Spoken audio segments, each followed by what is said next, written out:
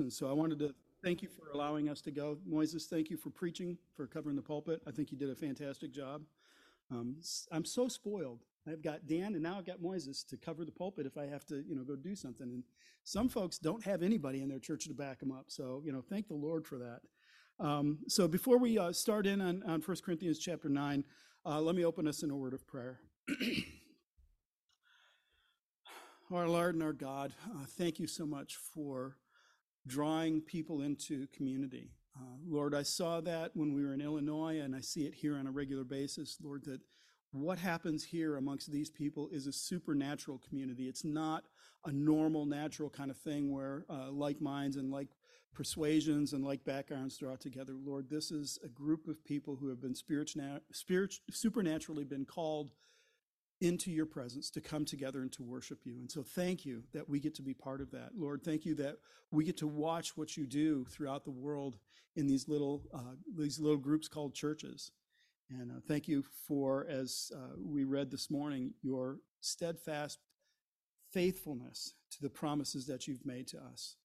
And Lord, I pray that we would be trusting more in those promises, more in your steadfastness and less in ourselves. To be reminded that it is about you. This is all about you, Jesus. But Lord, we have some friends who are not able to be with us. We want to pray for their help. Lord, ask you to be with them. Though we're connected in spirit, they're not here with us physically. Father, I pray for Joshua Collins. And Lord, the fact that he's got an infection in an already bad leg, and Lord, would you bring healing and help? I pray that if he's over at the hospital now, Lord, that the doctors would have a clear understanding of what would help our brother. And Lord, would you restore his health soon? Help the doctors figure out how to treat him the best possible way. And Lord, we pray again for Claudia Ruiz and her recovery from surgery. Lord, I thank you for the love that the church has showered the Ruiz family with in providing and caring for them. And Lord, I'm confident that many of us have been praying for Claudia's recovery. So heal her and get her back on her feet, we pray. Have mercy on them. Lord, we also want to pray for Joe and Joanna and Sydney and them looking for a place to stay. Lord, would you lead them to some place that they can stay, and that their dreams, their aspirations for ministry from that place would begin to find fruit. Lord, that they would find roots to sink down and get established and then begin to minister as you've called them to. So, Lord, we believe that you will provide for them, and we're just looking for that answer. So be with them in the meantime, we pray. And Lord, as we turn now to your word, Holy Spirit, these things are spiritually appraised. They're spiritually understood. We can read the words and understand them as literature, but to have them really affect us, to sink down into our hearts and our minds, to renew our minds, to conform us to the image of Christ, Lord, that's your work. And so, Lord, we're inviting you, please come and be with us now as we turn to this passage. Do your work in us, we ask in Christ's name. Amen. So it's been a couple of weeks, so let me kind of remind you where we're at, right? We're going through 1 Corinthians. When we got to chapter 8, that was clearly a gear shift. And what Paul started with in chapter 8 was, now concerning food sacrificed to idols. So obviously he's turned on his turn signal, he's changed lanes, he is in a new topic now. And what we saw in chapter 8 was Paul began to talk not just about meat sacrificed to idols. That's a big question, but that wasn't really the issue. That was just kind of the topic that came up. That was the thing that kind of made it that they wanted to discuss it. What was beneath that was this idea of rights. We Christians, we have rights. And do we have a right to eat this food? Do we have a right to behave in certain ways? Those kinds of things. And that was really important. But even that wasn't the base issue. Because where Paul finally resolved that question at the end of chapter 8 was, you may have this right, but what's more important is love. Will you love your brother or sister in Christ? And maybe even set that right aside. That was the bigger issue. That's the most important thing. So it starts with meat sacrifice to idols. That topic is going to continue on through chapter 10 and probably into chapter 11 a little bit. But this idea of rights, I think is going to continue on. And then that topic of love, I can't help but think that's where chapter 13 comes in. That most famous chapter. If I give my body to the flames and I don't have love, it was a waste of time. So it just reminds us that love is what's paramount here. Where he goes to in chapter 9, though, is he's going to shift and he's going to bring the attention to himself. He's going to say, let me be an example to you of this. Let me show you what this looks like. And so it's where he comes to in this chapter. The organization of this is a little clunky. When Rich read it, did you hear how many rhetorical questions there were? One after another after another. So what Paul's doing in his writing is he's asking these questions and he's assuming that the Corinthians will answer in the affirmative or the negative, and by weaving them together, they'll get the point. That's really nice writing. It can be difficult to preach. So what I want to do this morning is we'll go through this and we'll talk about these topics, but at the end, I want to step back and kind of draw them together and say, what do we get from all of these rhetorical questions? What is the actual point that Paul is making here? And so let's just dig in. Verse 1, he says, am I not free? That's where he starts, is with his own personal freedom. And I think to understand that one little phrase, you have to turn back to the end of chapter 8. This is when he's talking about eating meat sacrificed to idols and the weaker brother and how you might offend or cause them to sin. So verse 12, he says, thus sinning against your brothers and wounding their conscience when it is weak, you sin against Christ. Therefore, if food makes my brother stumble, I will never eat meat, lest I make my brother stumble. Am I not free? That's his thought. I have the freedom to eat, but if it will cause my brother to stumble, I will never touch. I will become a vegetarian if that's what it takes. So that's the attitude that he comes into this with. That's where it starts. Now, the next couple of questions he asks, we're going to just kind of lightly touch them. Next week, we'll dig more into it. But his next question is, am I not an apostle? And of course, he's expecting the Corinthians to agree. Yes, Paul, you are an apostle. Are you not my workmanship in the Lord? In other words, did I not plant this church in Corinth? Didn't I come here and preach the gospel to you? Didn't I spend time with you teaching and admonishing you? Are you not my workmanship? Are you not the fruit of what I've been doing? So then in verse 2, he says, if to others I'm not an apostle, at least I am to you, for you're the seal of my apostleship. This is my defense to those who would examine me. So what he's saying there is he's defending his rights as an apostle. Now, next week, we'll dig in and we'll say, what is an apostle? Because I think we assume a lot, but I think we need to answer some questions. And some of the questions will bubble up here in a few minutes.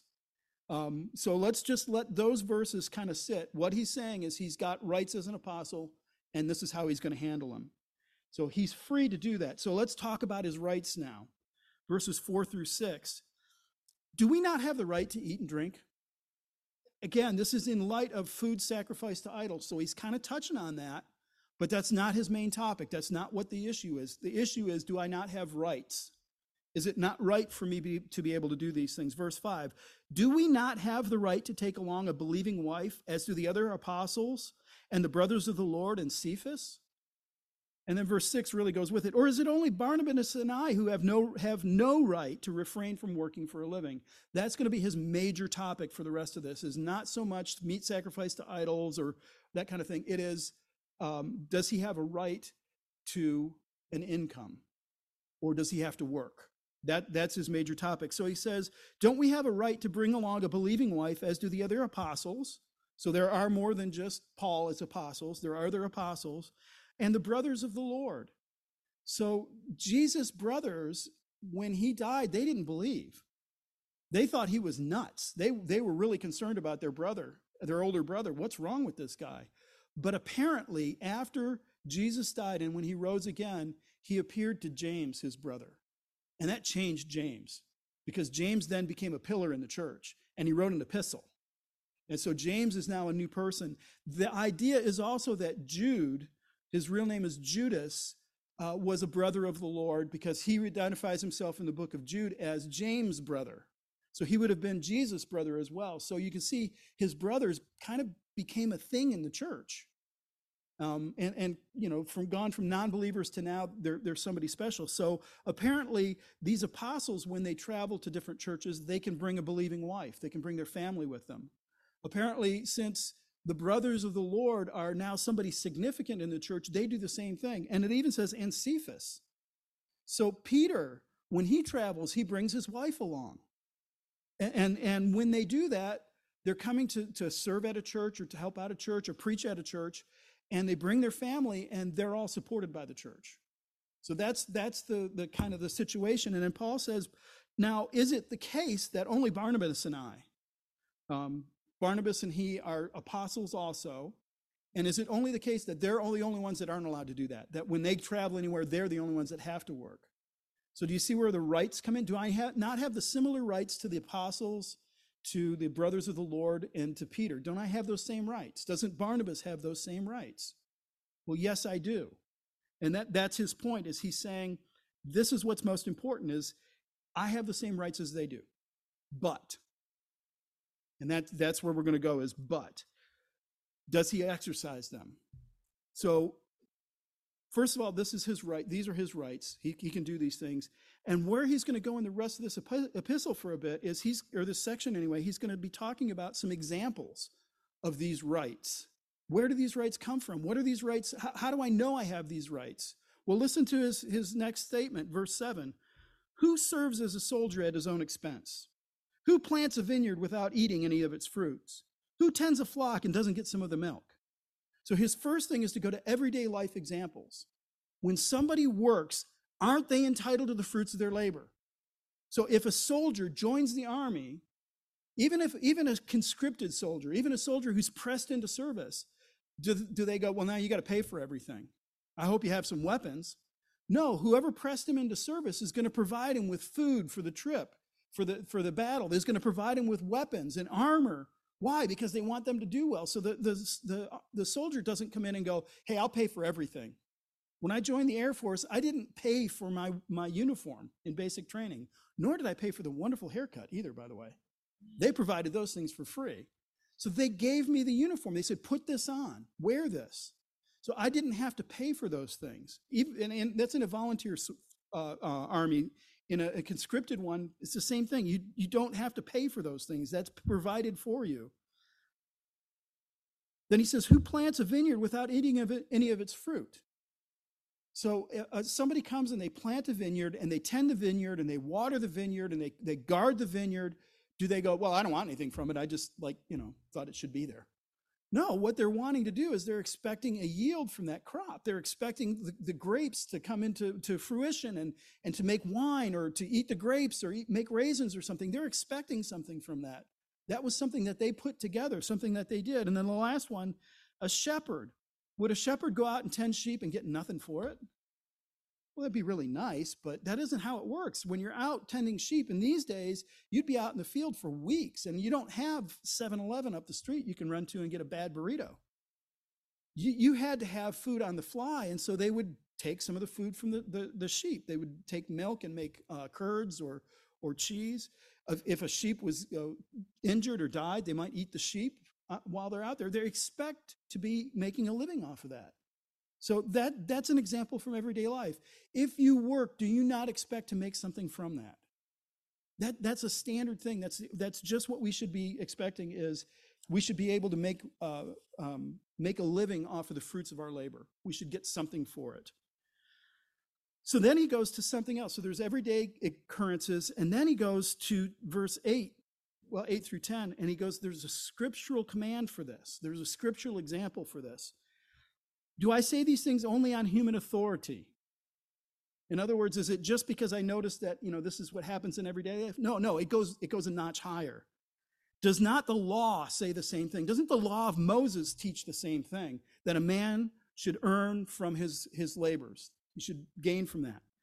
And I love the example he gives. I would get kicked out of seminary if I tried this, but Paul did it. So I'm on good grounds. For it is written in the law of Moses, you shall not muzzle an ox when it treads out grain. There you go. Isn't that obvious? So the idea was you would take an ox and you would tie it to a treadmill or a mill that would grind the grain. And when it was there, some people would put a muzzle on it. So if any grain fell out while you're filling the grindstone, it would be able to eat it. It would just have to keep walking. And the law of Moses came along and said, no, if you tie an ox to a grindstone, you don't muzzle it. Any food that falls out, when you're pouring grain into that to grind it into flour, any of the grain that falls out, that oxen has a right to it. That was a very humane way of approaching things, that ox should be able to benefit from its labors. So he says, this is what the law says. Is it for the oxen that God was concerned? Is that the entirety of this law? Is it only applied to oxen? And what he says is, no, it didn't. It went far beyond the oxen. God doesn't really care so much about the oxen. He does, but not in the same way. He says, instead, does this not speak certainly for our sake? It is written for our sake. So when you look at the law of Moses, when we approach the law of Moses, I think this verse is extraordinarily informative on how we approach it.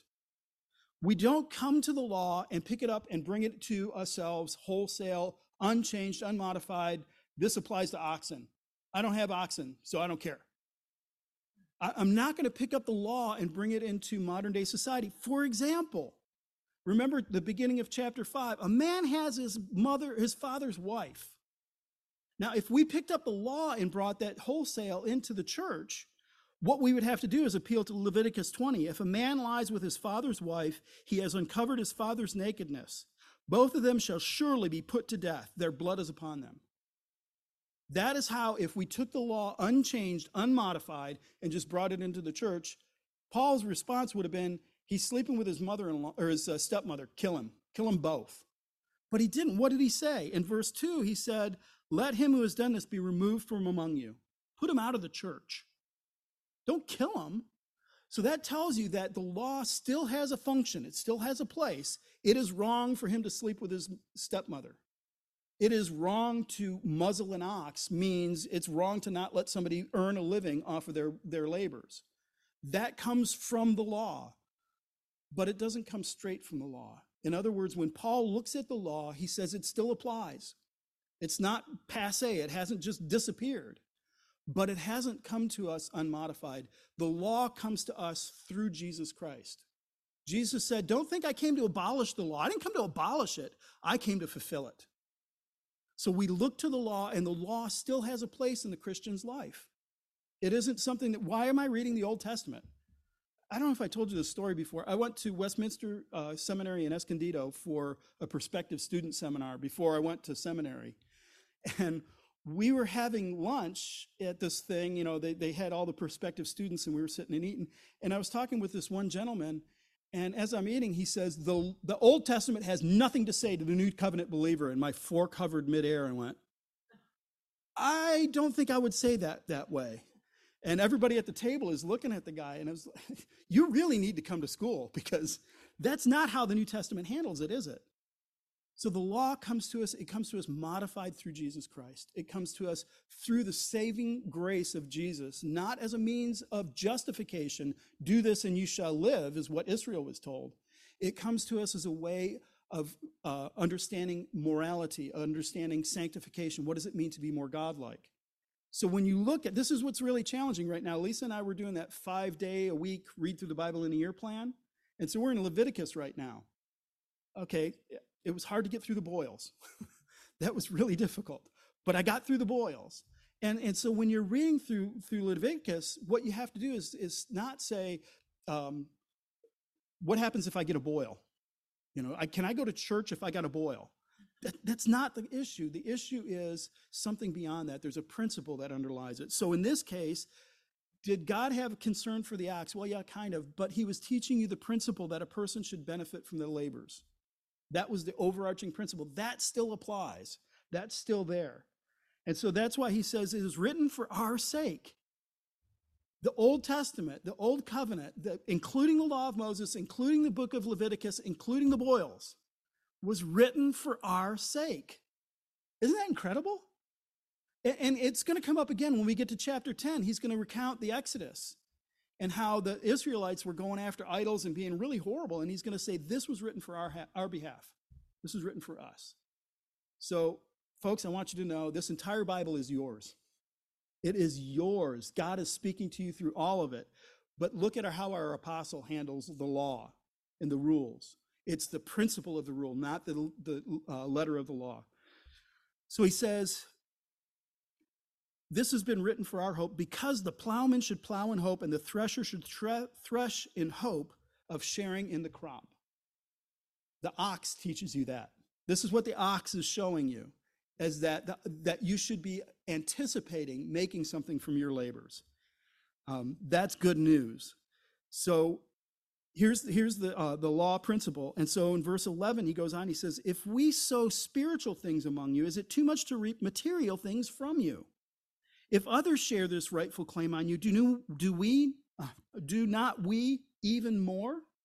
So he looks to the ox, he says there's a principle here, and then he says it's spiritual.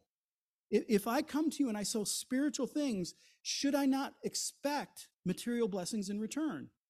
Yes, I should. That is my right. It's a right that not only comes from what we see just in general society with soldiers and farmers and vintners and shepherds. The law teaches this. And so it is a spiritual command too.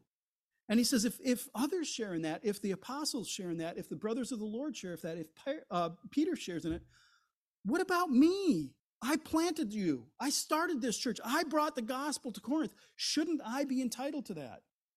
So Paul is hoping that the Corinthians see, this is my right, is to come to you and for you to provide material support for me as I'm working for you, as I'm laboring there. So the person who is working within a spiritual environment like that has a right to support. That's why in 1 Timothy chapter 5, Paul says, let the elders who rule well be considered worthy of double honor, especially those who labor in preaching and teaching. For the scripture says, you shall not muzzle the ox when it treads out grain, and the labor deserves his wages. So why do you pay a pastor? Why would you pay a staff? Is because these are folks who are laboring in the spiritual betterment for you. And so we have a responsibility to support them. Dan Stromberg is an exemption. He will not take a salary. I've tried. He won't do it, but he is worthy of double honor. So if the honor is not a salary, he's worthy of double respect because he labors hard at preaching and teaching. That comes from the ox, from the lesson of not muzzling the ox. That just blows my mind. So we have so far this example in everyday life. We have a spiritual command. And now look where he goes. He goes to the temple. He says, nevertheless, we have not made use of this right, but we endure everything rather than put an obstacle in the way of the gospel of Christ. Do you not know that those who are employed in the temple service get their food from the temple, and those who serve at the altar share in the sacrificial offerings? So now here's another example. He starts to interrupt himself. He says, nevertheless, we're not taking advantage of this right. Well, wait a minute. I got another example. Look at the temple. So in the temple service, part of what happened, even in the pagan temples, I don't think that's what he's appealing to here. I think he's actually talking about the temple in Jerusalem. But in the temple in Jerusalem, you would bring your offering. You would bring your grain offering. You would bring your sacrificial offering, a lamb or an ox or something, and you would bring it in. And what would happen is the thing would be slaughtered, or a handful of the grain would be put on the fire, and then the priest got the rest. You got some of it to sit down and eat, and the priest would get it. That was how the priest, when they were engaged in temple service, made their living, is they ate that food. There's a bunch of examples I could cite. Just a real quick one, Leviticus 24, verse 9. And it shall be for Aaron and his sons that they shall eat in the holy place, since it is for him a most holy portion out of the Lord's food offering, a perpetual due. It is due to the priest. So Paul interrupts his statement about I am not exercising this right to say, even in the temple I can do this. Even in the temple, this is how it worked, is they should be able to earn a living off of their work, their spiritual work, their labor in offering sacrifice. And then his last one is probably the most significant. He mentions Jesus' command, verse 14. In the same way, the Lord commanded that those who proclaim the gospel should get their living by the gospel. So where does the Lord command that? When did Jesus say, if you share the gospel, you should get a living off of that? Well, I would argue the ox was Jesus speaking. That example from the law. This was Jesus saying that's where you do it, because that comes to us through Jesus. But also think about when he sent out the 72. He said, don't take anything with you. Don't take an extra pair of sandals. Don't take anything in your belt. Just go into the towns of Israel and preach the gospel. And he expected that when they did that, that the people would support them, that they would provide for him. Go into a house. If the house is one of the people who are friendly to the gospel, your blessing will reside there. Can you imagine if that was our commission today? Is I want you to take nothing with you. Don't even, not credit cards, nothing, and just go out into a neighborhood in Lancaster and start preaching the gospel. And don't come back until I tell you. You're only allowed to rely on the Lord for that. That is amazing, but that's what we're doing that's what Paul is saying. That's what I'm doing when I'm preaching the gospel. I'm going to these towns and villages, and I'm expecting that they're going to provide for me, but I don't demand it. I'm not requiring that. So if he's not requiring that, then here's the question: what's worth more than his rights? What is more important to him? He has the right to do these things. He has the right to tell the Corinthians, you have to provide a home for me. You have to provide meals for me. You have to provide some money for me. And instead, he looks at the Corinthians and goes, I am never going to do that. I refuse to do that. I have the right to, but I'm not going to. What is more important?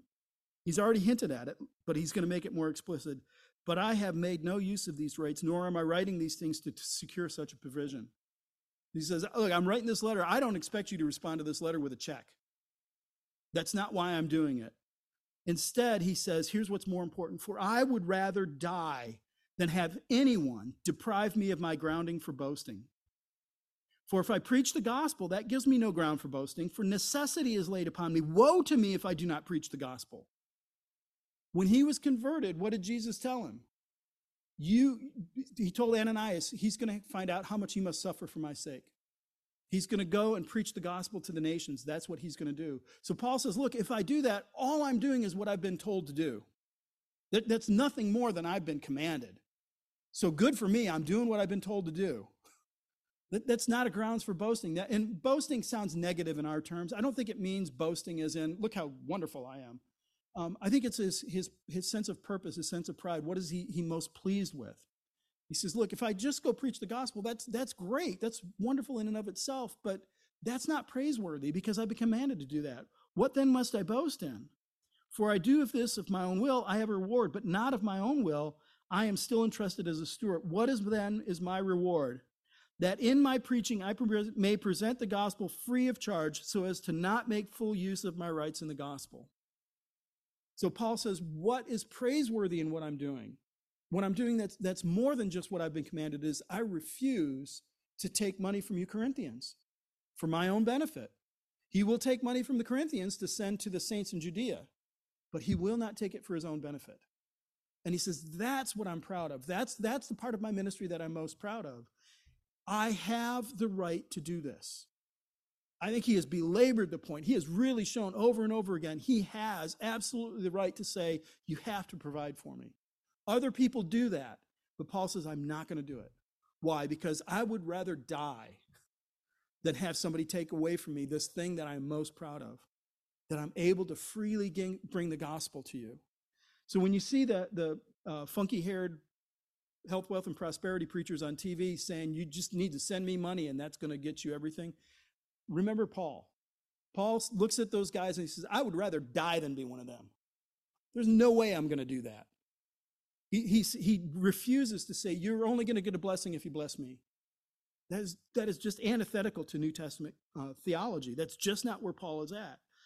His choice is, I would rather look like Jesus Christ to you. I would rather bring the gospel to you and personally look like Jesus. And what he means by that is when Jesus came, he set aside the glory that he had. He emptied himself. That didn't mean he stopped being divine. What it meant is he emptied himself of all the prerogatives, all the privileges that he had.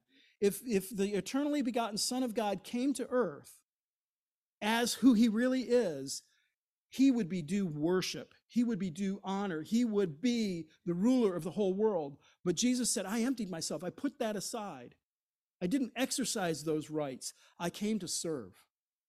And so he became as a servant, as the lowliest of the lowest, in order to bring the gospel, not just to the rich and powerful, but all the way down to the ground where you and I live.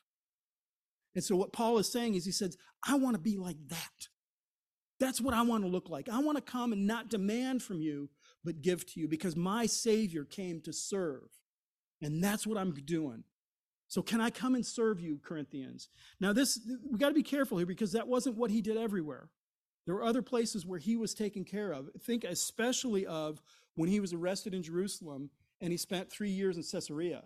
He was under house arrest. His friends brought him food. His friends came and provided for him because in the Roman Empire, if you got thrown in jail, they didn't give you anything except for beatings and a cell. If you wanted to eat, you had to have friends bringing you food, or sorry, bud, you better beat somebody up and take it from them because we ain't providing it. So in Caesarea, he's in house arrest for 3 years and his friends are providing for him. And he was fine with taking that. When he finally made it to Rome, he was in house arrest in Rome. And it says explicitly, they allowed his friends to visit and to provide for him. So Paul didn't always do this. It was based on wisdom. What does this church need? What would be most effective for this church? Well, for the Corinthians, what was most important was that they see the humility of Christ exhibited in the man who brought them the gospel. I would rather die than have somebody take that away from me. That's pretty strong language.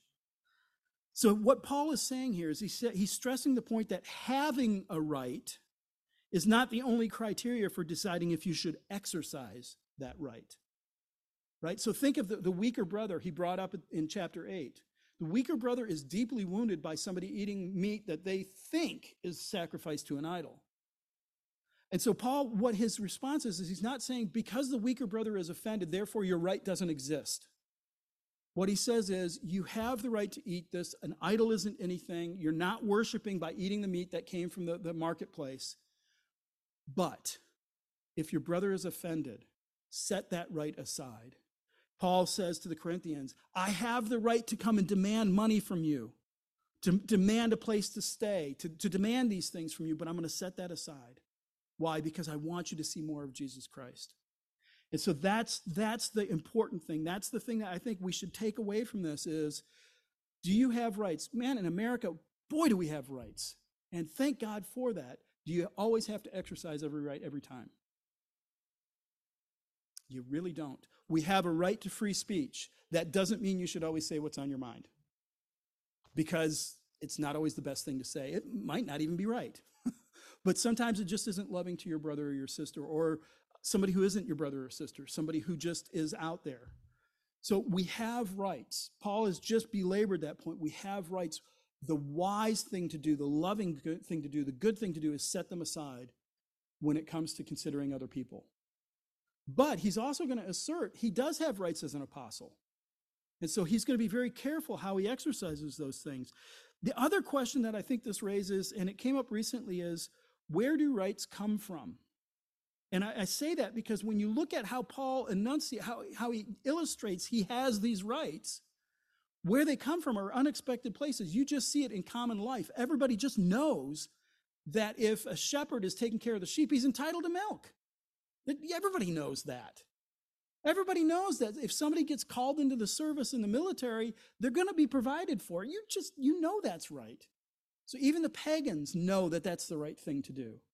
And then he goes to the law, and the law announces that too. The law says you can't muzzle an ox, that people have a right to do that. And then he goes and he says, look at the temple, the worship. Even in your pagan temples, they do this. The priest makes a living off of that. And then ultimately, Jesus himself commanded it. So where do these rights come from? And the reason I bring this up is because recently there was a blow up on Twitter about this.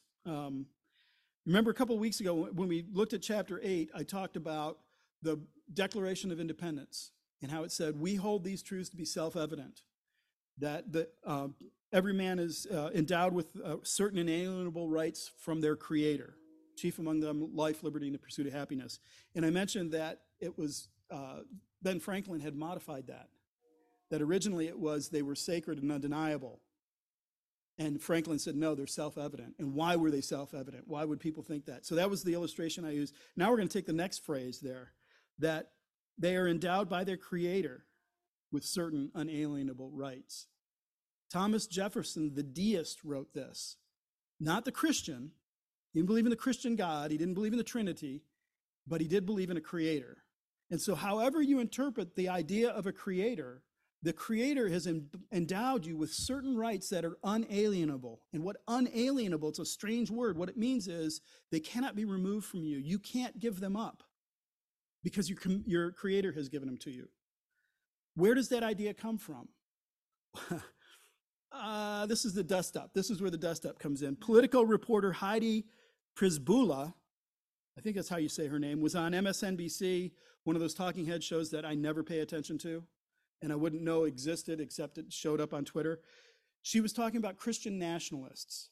And a couple of months ago, we did a taproom theology talk on what Christian nationalist is.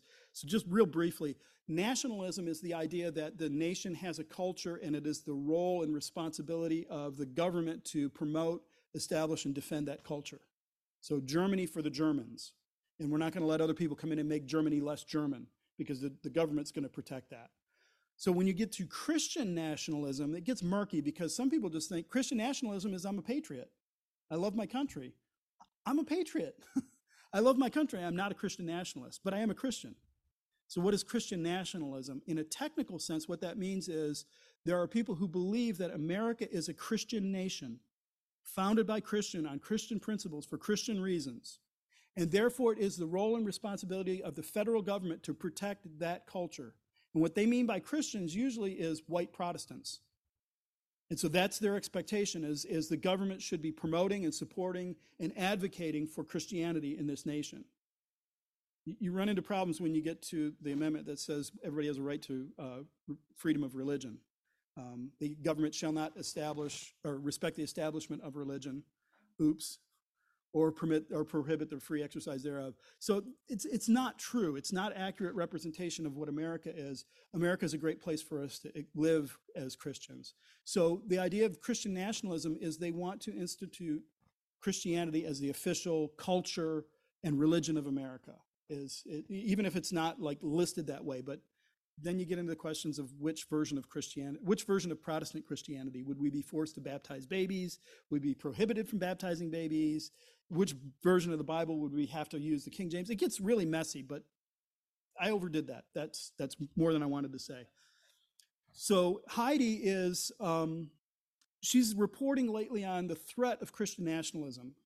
And she's talking about these Christian nationalists that largely hover around Trump. They kind of are in Trump orbit.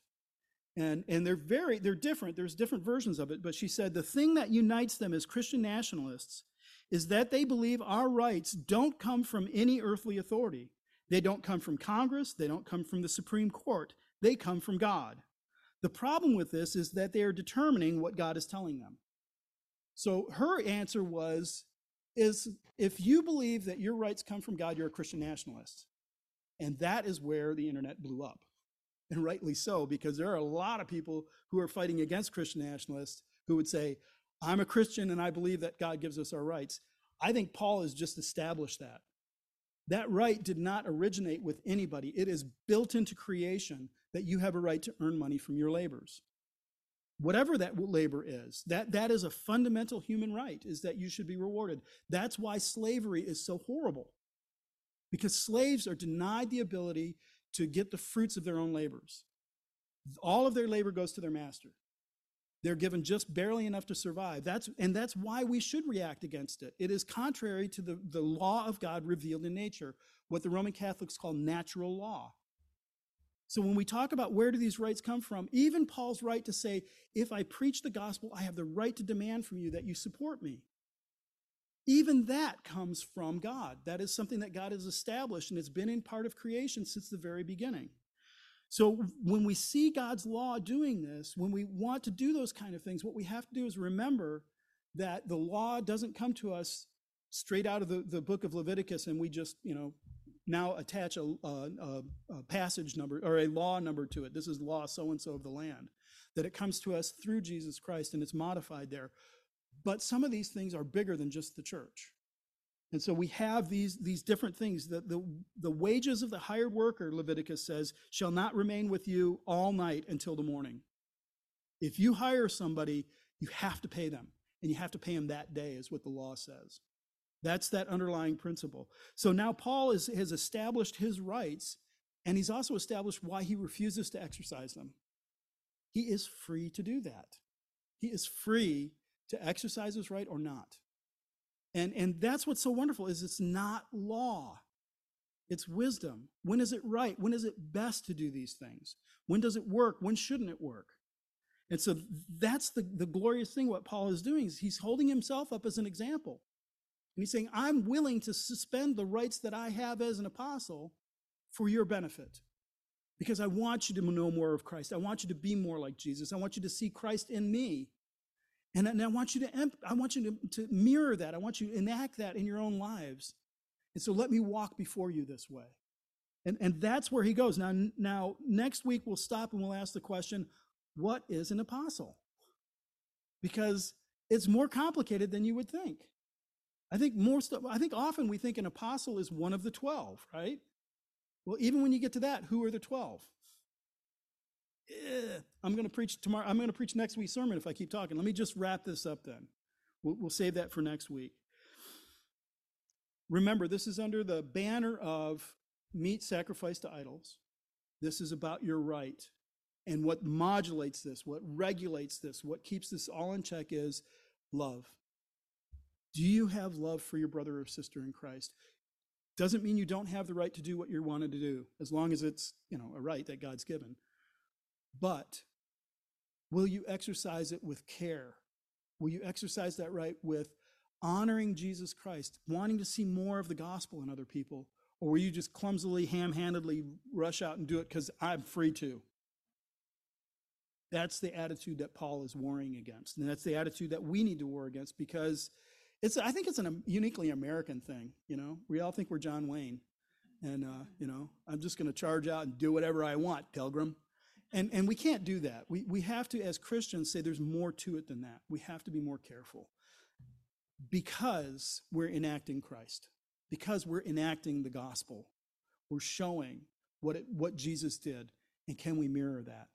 It's a high calling, you guys. This is not a simple thing we're asked to do, but it is important. So let's close in a word of prayer. Lord Jesus, we desire to be more like you. That is what the scriptures promise. That's what the promises that are held out to us is that, Holy Spirit, you will work in our hearts and our minds, in our desires and our loves and our hates, in everything in us to conform us to the image of the Son. We were predestined to be conformed to the image of the Son. So we know it's a sure thing. We will get there. And Lord, one way that we can do that is by mirroring Jesus' humility, that he humbled himself all the way down to the form of a servant and even to death on a cross, that he would do that. And so, Lord, as we seek to emulate our Savior, as we seek to follow our Master as his disciples, we seek to walk in his steps. Lord, would you give us a heart that cares for those we might step on as we exercise our rights? Would you give us a heart to say, I would rather die than offend my brother. I would rather die than to see my sister weakened by what I'm enjoying the freedom of. And Lord, most importantly, I pray that through all of this, we would remember that we are free and we have these rights. And it doesn't matter what the government says. It doesn't matter what a weaker brother or sister says. We are free in Christ. Lord, give us the wisdom to exercise that freedom well. And we ask these things in Jesus' name. Amen. Please stand.